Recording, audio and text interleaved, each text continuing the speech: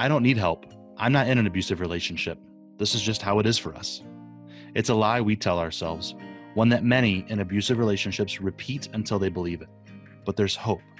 Welcome to I'm Not in an Abusive Relationship, a podcast about surviving domestic and sexual violence. This show is about hope. You will hear from survivors of abuse, and their stories may sound familiar. They may even inspire hope. Our goal is to connect with others in these toxic relationships to offer that hope, and with supporters of our mission, anyone willing to help get rid of abuse in our culture. We also talk with the experts in the field, from the officers on the front lines of domestic abuse calls to the therapists and advocates helping survivors navigate this complicated road of recovery. If you're in need of help, please visit our website or call our 24/7 hotline, 800-828-2023. And if this is an emergency and you need help immediately, please call 911. Welcome once again to I'm Not in an Abusive Relationship. This is Claudia Pauls, and I've been talking with Elizabeth Alderson, one of the clinical therapists at DASIS. We were talking about effects of domestic violence on the brain and various areas of the brain. And Liz, we're just going to continue our conversation. So welcome back once again. Thanks for having me. Always. So we've talked about a lot of effects that domestic violence has on the brain, physical effects as well as others. And of course, we hear for many reasons about how many people are depressed and dealing with depression, and especially in this time frame that we're living in right now. But domestic violence, I would assume, it would depress me for sure. I mean, and things depress people, or you get sad or depressed, but we're talking about a different level of depression here. Absolutely, yeah. And so domestic violence can lead to depression in people. And I think there's the thing to talk about depression, because I often talk about this with any mental health or many mental illnesses. There's a difference between, being depressed today because the sun wasn't out and it's winter and things didn't go well today, right? That's, that's depression. That's an emotion that we can experience. But when it becomes pervasive, when it's every day I'm depressed, no matter what happened, that's when it's like a mental illness. And then we typically need to do something about it because, and I always say that because, you're going to be depressed sometimes, and that's okay. Sometimes depression gets a bad rap. And it's healthy. It's okay to be depressed about some things. It's just when I can't get myself out of depression that it becomes an unhealthy piece. And definitely domestic violence can lead to that pervasive depression. I never want to get out of bed. I don't want to eat. It's difficult to concentrate. All those things that are what we would consider a diagnosis in depression. And so how would people even begin to deal with this? I mean, well, first off, recognizing that this is, not only are you in an abusive situation, but also dealing with the end result, well, not end result, but the depression that is causing. Those are like a whole lot of things to deal with all at the same time. Absolutely. And so I want to start with just some basic information just about depression, but also how often depression happens in people. So again, people who are diagnosed with a disorder in depression. So it's constant. It's every day for days and weeks and months on end. The World Health Organization, so WHO, in their research, they have said that 300 million people worldwide are dealing with depression as this persistent kind of thing, right? Wow. And that survivors of domestic violence are twice as likely to suffer from depression as women who have not experienced domestic violence. So that research, they were looking specifically at women. So obviously male survivors, children can suffer from depression because of domestic violence. That research was just on women, but twice as likely. So depression is very likely in our survivors of domestic violence. It's common in the world too. And I say that just because part of my mental health work is to not cause shame guilt in people about their mental health condition or what they're going through, because you're clearly dealing with enough. You don't need shame and guilt about, I'm depressed too, on top of my domestic violence relationship. You may be, and that's okay. That's where you currently are. But to know that you're not alone in that. Other people are experiencing depression as well. It's not just you in the world. Mm-hmm. And so, well, from my point of view, I would assume that every client would be depressed. If they come to you and they're beginning to reach out to heal from all of the abuse, or to end it for themselves and their children, and how that works. But I would assume that would not be the case, that you can't just say, well, they must also be depressed. So how would you go about treating or talking with people differently? Obviously, there are going to be some signs that go beyond just, a normal reaction to the trauma. Yeah. So when we look at depression, we're looking for significant changes in the way that you used to go through life, so that your behaviors, your thoughts have significantly changed. Because again, it's not about it being today I'm depressed. It's daily, weekly, monthly. I've been dealing with this. And so we look at a loss of energy. I'm tired and fatigued all day long, even though I didn't do anything, right? I'm just, I don't want to get out of bed. I can't get off the couch. I just, in severe depression, there's a symptom called catatonic. And so that's the inability to move. And so my depression is so deep that I've seen clients in my persistent and severe mental health work that I used to do, who would sit on the couch and like defecate and wet on themselves because they had no energy to get off the couch and go to the bathroom, even though the bathroom was 5 feet away. So there's a range of all these things. I could not leave my bed for 3 days, but I could still get up to go pee, get some food, but I'm going right back to bed. Depression. Right. And then there's depression. There's always a different scale of severity and all the different symptoms of it. So it could be, all those different ranges. Well, so if you are in a domestic abuse situation, what do you deal with first? I mean, the depression, or, well, I have to shake this off because I have to, not trigger the abuse, or, wow, that's just a sad situation to be in. Yeah. So in therapy, we always deal with what the client. So our therapy is always client focused, client centered. So it's what are their goals and what do they want to work on? So for many survivors that I work with, they have no desire or intention to leave their relationship because there's some real value that they have in that relationship. And absolutely so. There's some real value I have in my relationships. I wouldn't necessarily want to leave some of them either, even if they were unhealthy, right? And so many survivors come in saying, okay, I want to deal with this depression thing, and I want to learn to create boundaries so that person doesn't affect me the way that they do, but I still want to have that relationship with them. And so that's what we're going to work on. We're going to work on whatever the client wants to work on, because if I want you to leave your relationship that I think is unhealthy, but you don't think it's unhealthy, you are not going to enjoy therapy with me. Right. You're going to leave therapy, and then whatever your goals were, you might not work on them independently, and you may never go back to therapy because you met with me and all I wanted to do was push my agenda. So there's that balance of it's whatever the client wants to work on. So if they want to work on the depression, we're going to work on that. And then after working on depression, if they realize, because I'm always looking for when I'm with clients, we're always looking at what's the thing that we're working on. But what are the triggers? What's making that depression come into play? What are the things in my environment? Because we're people in our environment. The world affects me just as much as I affect the world. So what has been causing, or what has been leading to this depression? What around you is kind of doing that? And so oftentimes I'll have clients do an emotion diary card where they rate what emotions they experienced. I give them a list of different emotions, how intense those emotions were, and what happened like in response to those emotions, but what also happened before those emotions came up, you know?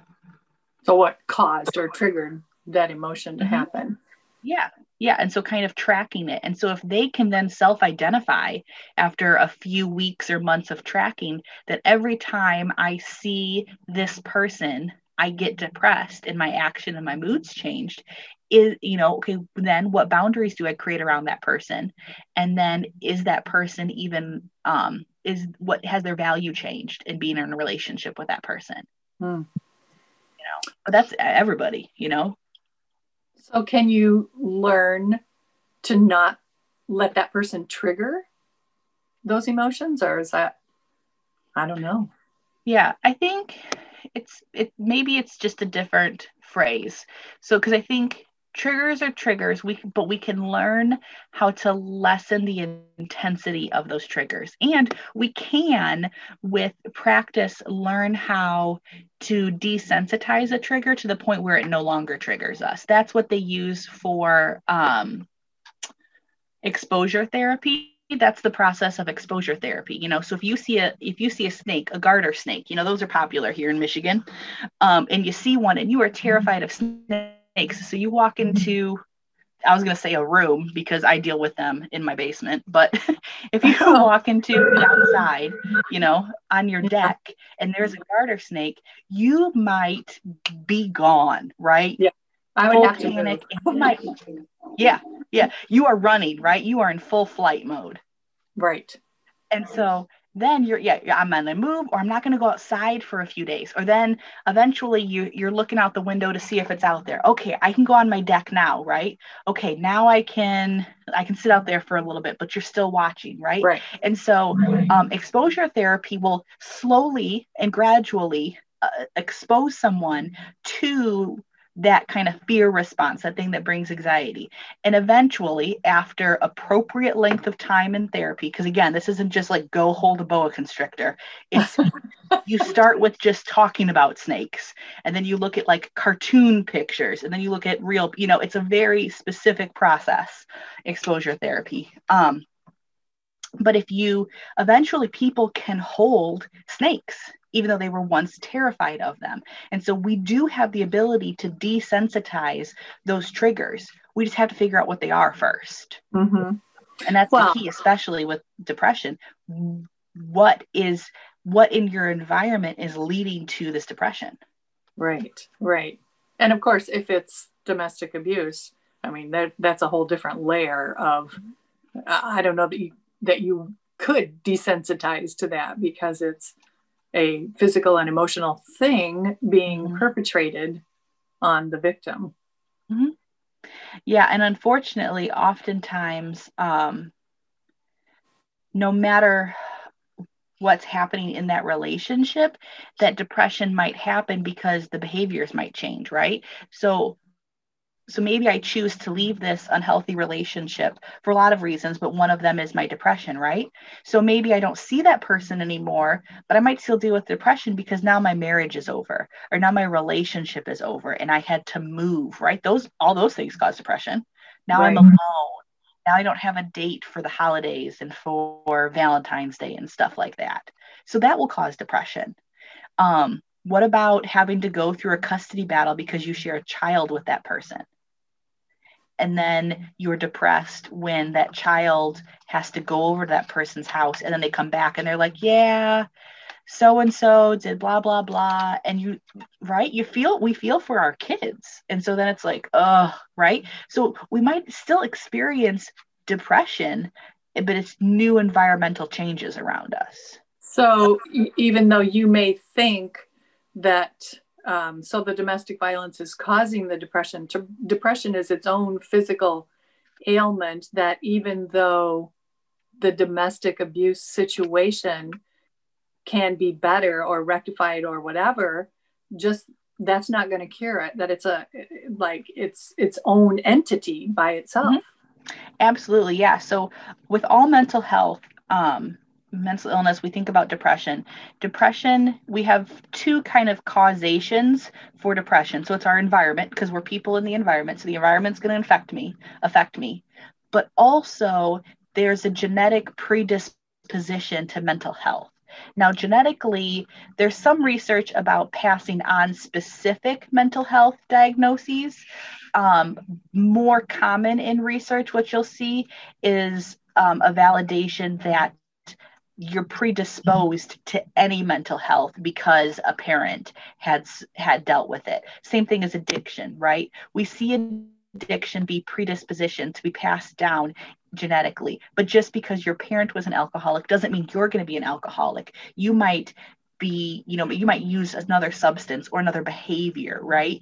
And so it's the likelihood you might experience this. And so you could get and deal with depression because of a genetic component in your brain. Because when we think about depression, just like we thought about anxiety when we talked about the brain and stuff, depression is a chemical in our brain that our brain is releasing because of the environment around us. Mm-hmm. But it also, our brain could be releasing that chemical because our neuroreceptors, so the little things in your brain that actually release the chemical and the little things in your brain that like connect to the chemical that like absorb it, we might be just chemically producing too much or too little of any chemical in our brain, and then that leads to depression. So it could be chemical imbalance in our brain, not environmental focused. And that kind of leads to all of the different kinds of medications that can help reconnect those things. Yes, exactly. Yep. And that's what they do. There's typically two different types of mental health medications. Obviously, there's a lot of different brands. There's a lot of different chemical changes in them, but there's two different like large types for when we think about like depression and anxiety. So those are moods that we have. Those are emotions. And so we call those like mood stabilizers. And so those medications, there's typically, like I said, two kinds. One increases the production of a chemical because think about it, we're having an imbalance in our brain.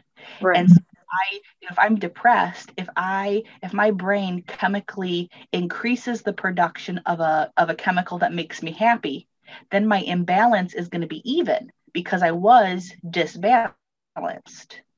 Or some medications will not increase the production of a chemical. They will block the receptors that are absorbing the chemical. So again, I have too much depression in my brain. I have too many depression chemicals in my brain. And so the things that absorb it, we're going to block some of those so they don't absorb it as quickly. So the chemicals are still there, but my brain's not absorbing it. Therefore, I feel less depressed. So the balance. So that if like you're making the happy chemicals and your body isn't absorbing it, then you're still going to be depressed. Or if you're making it and your body's absorbing too much of it, then the only thing left is the depression. So being able to balance that. Well, it's kind of like if you have tonsillitis, you can let it sit there for a long time and never get better, or you can take the medication that's going to make your body able to cope with what's going on with that. Yeah. So, and again, that's a very simple way of looking at the medications. Obviously, talk to your pharmacist if you want to know exactly what's happening and what that medicine is doing. I'm not a pharmacist, but that's the kind of simple way of thinking about what those medicines are doing in our brains. And that's why they're effective. That's why, again, think about it. Okay, so I'm in a domestic violence relationship, but then my brain, because I'm depressed, is releasing more of these chemicals. And so that's why medication's effective for sure. But that leads to then, if I live in this domestic violence relationship for a long time, my brain might continue overproducing these depression chemicals, and that might have long lasting effects. Yeah, I might leave the relationship. I might not have kids. I might have a great support system, but 5 years later, I'm still depressed about that old relationship that I had in high school, right? A lot of my survivors had unhealthy relationships in high school and early adulthood, and they're now in their 30s and 40s and dealing with the effects that relationship when they were 18 had on them, and how it's continually affecting them today. Mm-hmm. Wow. sometimes it's that chemical response, or it's those brain memories. We think about our brain, it stores all those memories. The good thing and sad thing about our brain, and its ability to store and do all these cool, amazing things, is sometimes our brain doesn't remember a memory versus present day activities.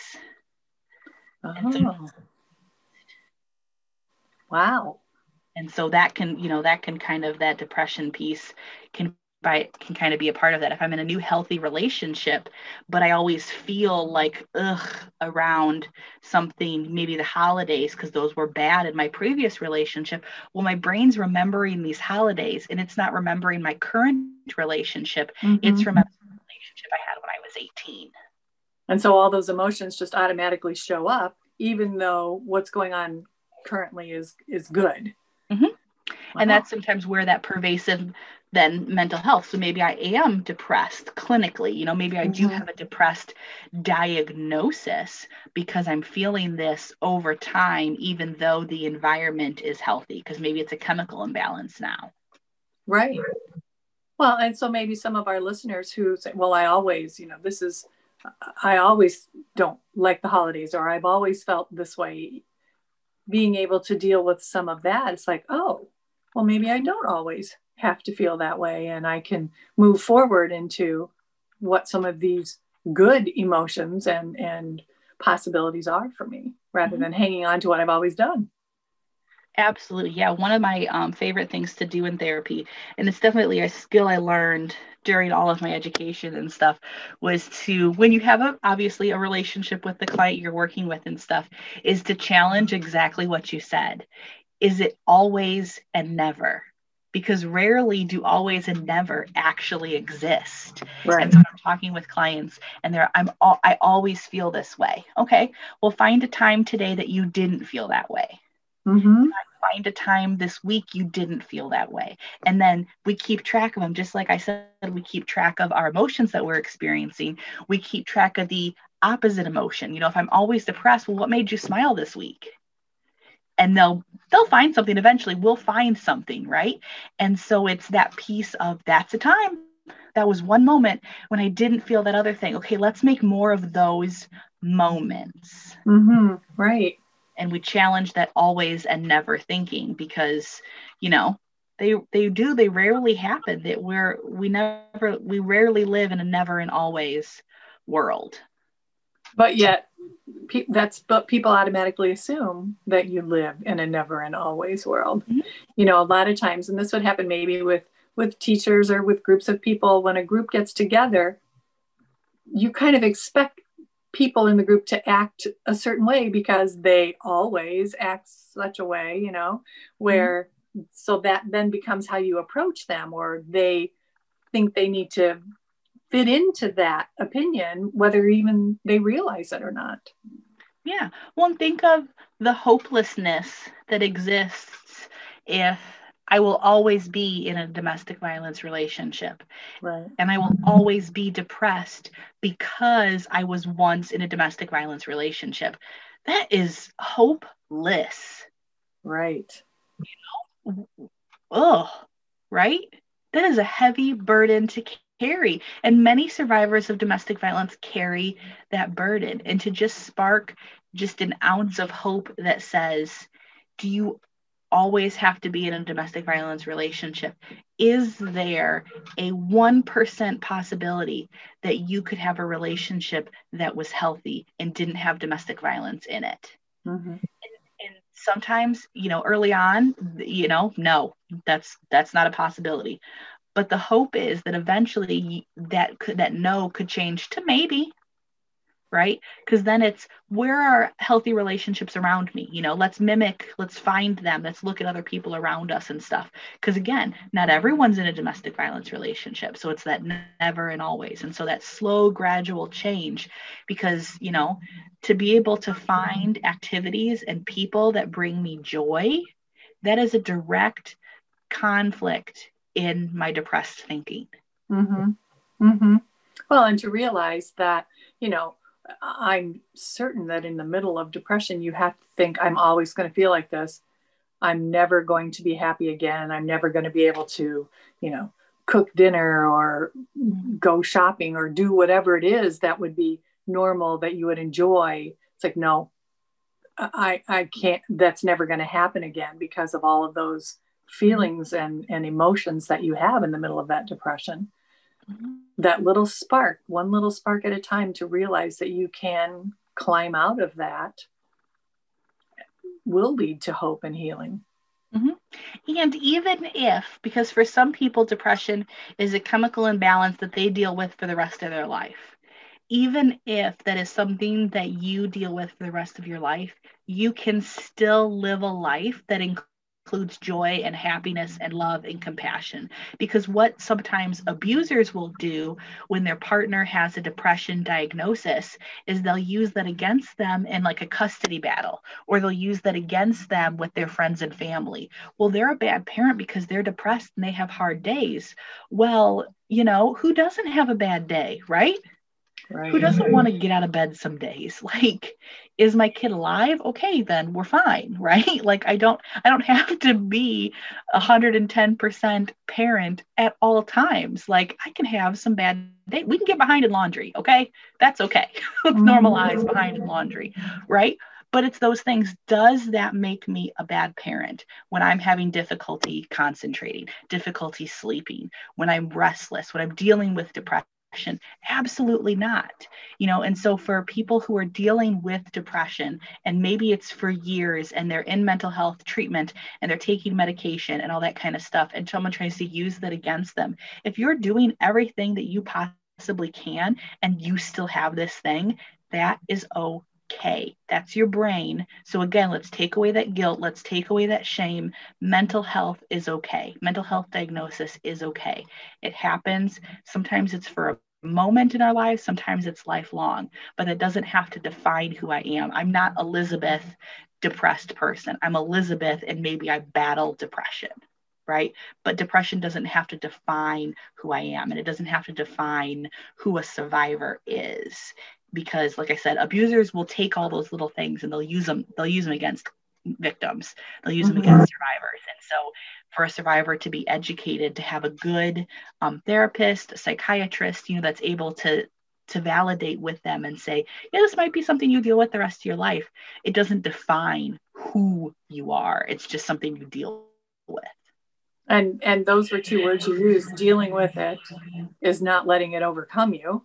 And battling, you use that word as well. So realizing that this may be part of your life, and being able to move forward and sustain everything else in your life, it's just a little part of it, is definitely helpful. Because a lot of the work that we do is mental health related, obviously as a therapist, but even our advocates and stuff. I mean, we've been working in the mental health field, even though, our primary focus is domestic violence, sexual assault. Those things impact our mental health. And I think as a nation and worldwide, we're trying to normalize and reduce the stigma of mental health, and especially for our survivors. Just like domestic violence and sexual assault doesn't have to define you, neither does your mental health diagnosis. And a good psychiatrist, who's someone who's diagnosing you with a mental health issue or concern and prescribing medications, because that's the beauty of a psychiatrist. They get to diagnose you and give you medications for it, prescribe you medications for it. For some people, they don't have to have that diagnosis for the rest of their life. And so maybe 10 years from now, you're in a new relationship, things have changed, you're using your skills. Do you still fit the criteria for that mental health diagnosis? And if you don't, a good psychiatrist would then take that diagnosis off of your medical charts because you no longer fit the criteria for that. Sure. So your brain can heal. Your depression can be cured. Absolutely. Exactly. And your situation, transforming from victim to survivor to mentally healthy individual is all in the realm of possibility. Yeah, because again, it's all on that spectrum. There may be days and there may not be days, and so it's that beauty of there are a lot of different possibilities. We are each unique wonderful creatures and our brains are just as wonderfully unique.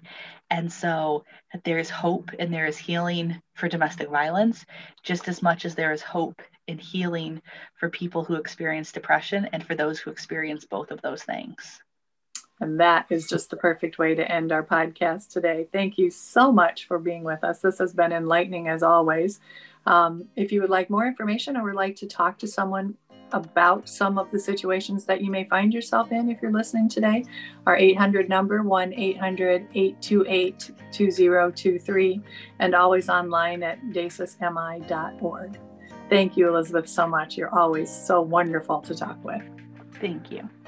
Thank you for listening to I'm Not in an Abusive Relationship. If these stories resonate with you and you need help, please visit our website, dasasmi.org. That's dasismi.org.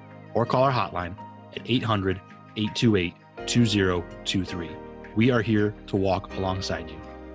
Now, if you know someone who might benefit from our show, please share it.